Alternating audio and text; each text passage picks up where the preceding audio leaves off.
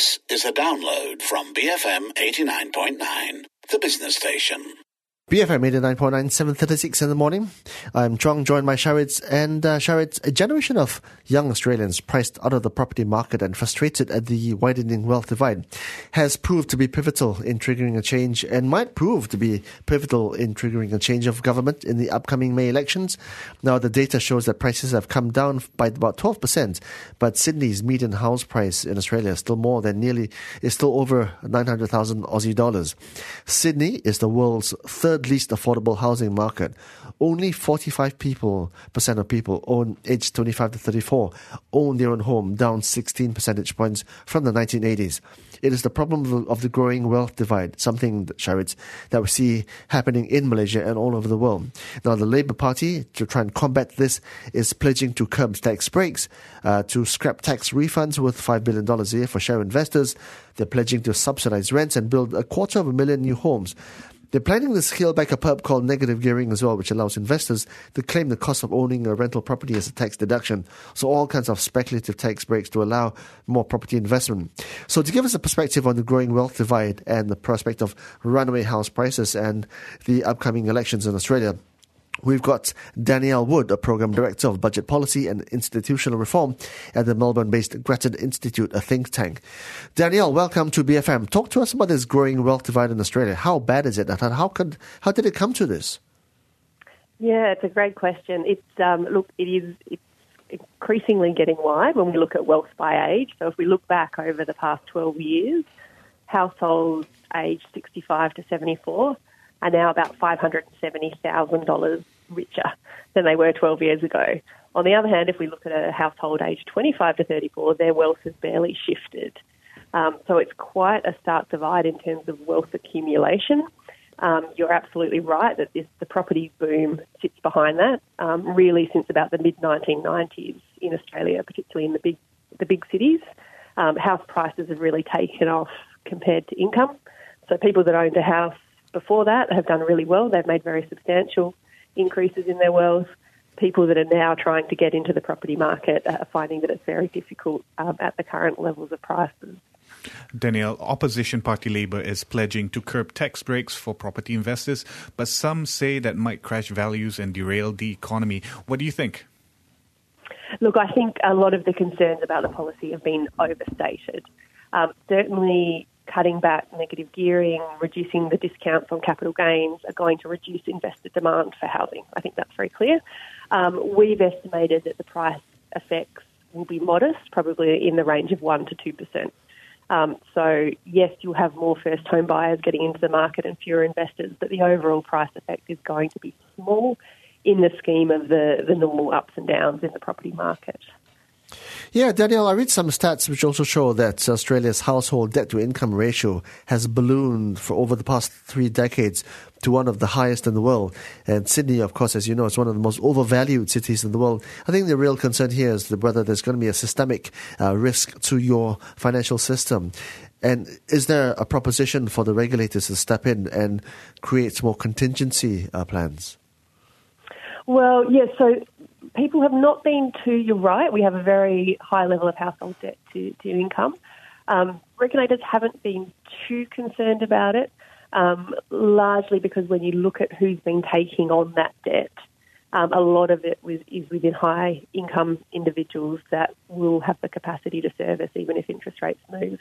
But what they have been doing in response to the very strong property market and a lot of the investor borrowing to invest in property is to try and clamp down a bit on the availability of credit, particularly interest-only loans, which have been very popular in Australia because that's the way you get the biggest tax break. If you're negatively gearing, you want to use an interest-only loan to do it. So those sorts of products have been clamped down upon a bit, which is actually why we're seeing the price falls that we're seeing at the moment.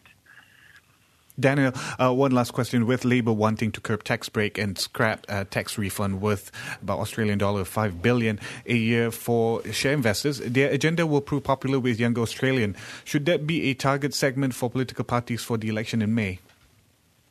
Look, I think it's quite a clever way to target. I think younger people have been overlooked in a lot of policies in the past, and that's why we see a lot of these tax breaks that give very good deals to older Australians.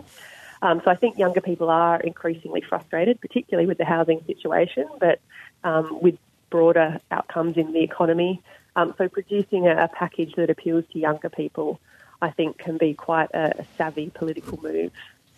All right, Danielle, thanks so much for your thoughts. That was Danielle Wood, one of the policy people at the Melbourne-based think tank, Grattan Institute. She's the Program Director of Budget Policy and Institutional Reform. Now, Sharid's very interesting because it is not just here in Malaysia that we are suffering from a pronounced Gini coefficient, which is basically a growing divide between the haves and the have-nots.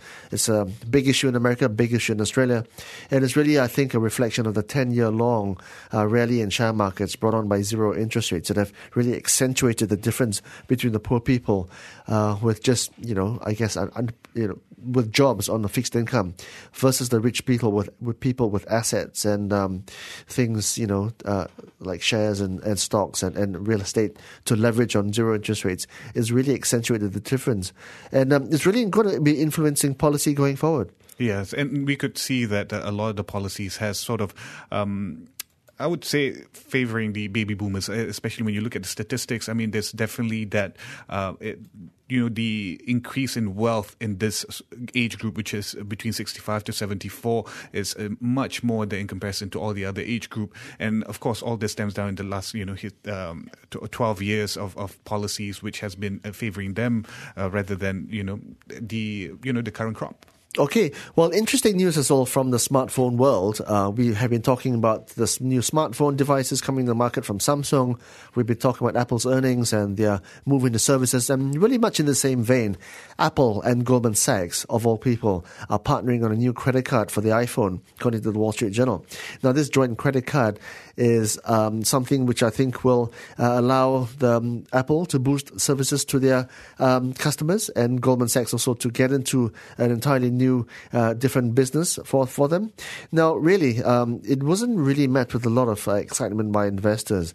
I think Credit Suisse said this is clearly not a game changer. But what we do know is that operationally, employees will begin testing the card soon, officially launched later this year, and paired with new iPhone features designed to help Apple customers manage their finances. And I find this rich with irony because Goldman Sachs helping you manage your finances. Especially when they haven't helped us in Malaysia manage our finances, right? That's right. And I think just looking at this new arrangement where Apple is and Goldman are, they're entering a crowded field with very little experience. Both are looking at but however, they are both looking for new revenue sources as their bread and butter. As their bread and butter businesses are struggling. As you know, iPhone sales have cooled down, and they're turning into fee-generating services. This company. Apple is looking at boosting its services revenue to $50 billion by 2020. And currently, Apple is just taking a small cut of their, at 0.15% from the iPhone users when they make a credit card purchase through Apple Pay. Okay, well, of course, Apple is trying to make more, get more traction on the Apple Pay product.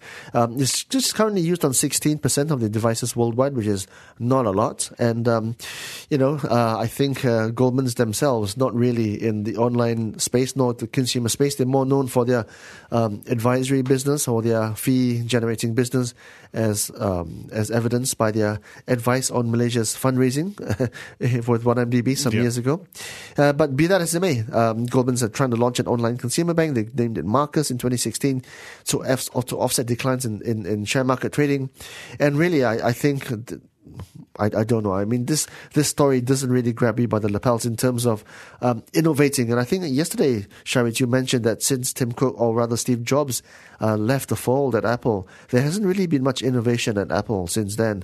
It's just really been resting on their past successes. And this is just more evidence, I think, of them not really thinking forward, especially when financial services are at play. Yeah, and so trade talk is not going to improve things in that sense, I guess. Again, it's very dominant. It's very prevalent that China is leading innovation in comparison to the US. So as much as they want to go for IP and issues with regards to intellectual property and so forth, but however, I think they've missed the boat.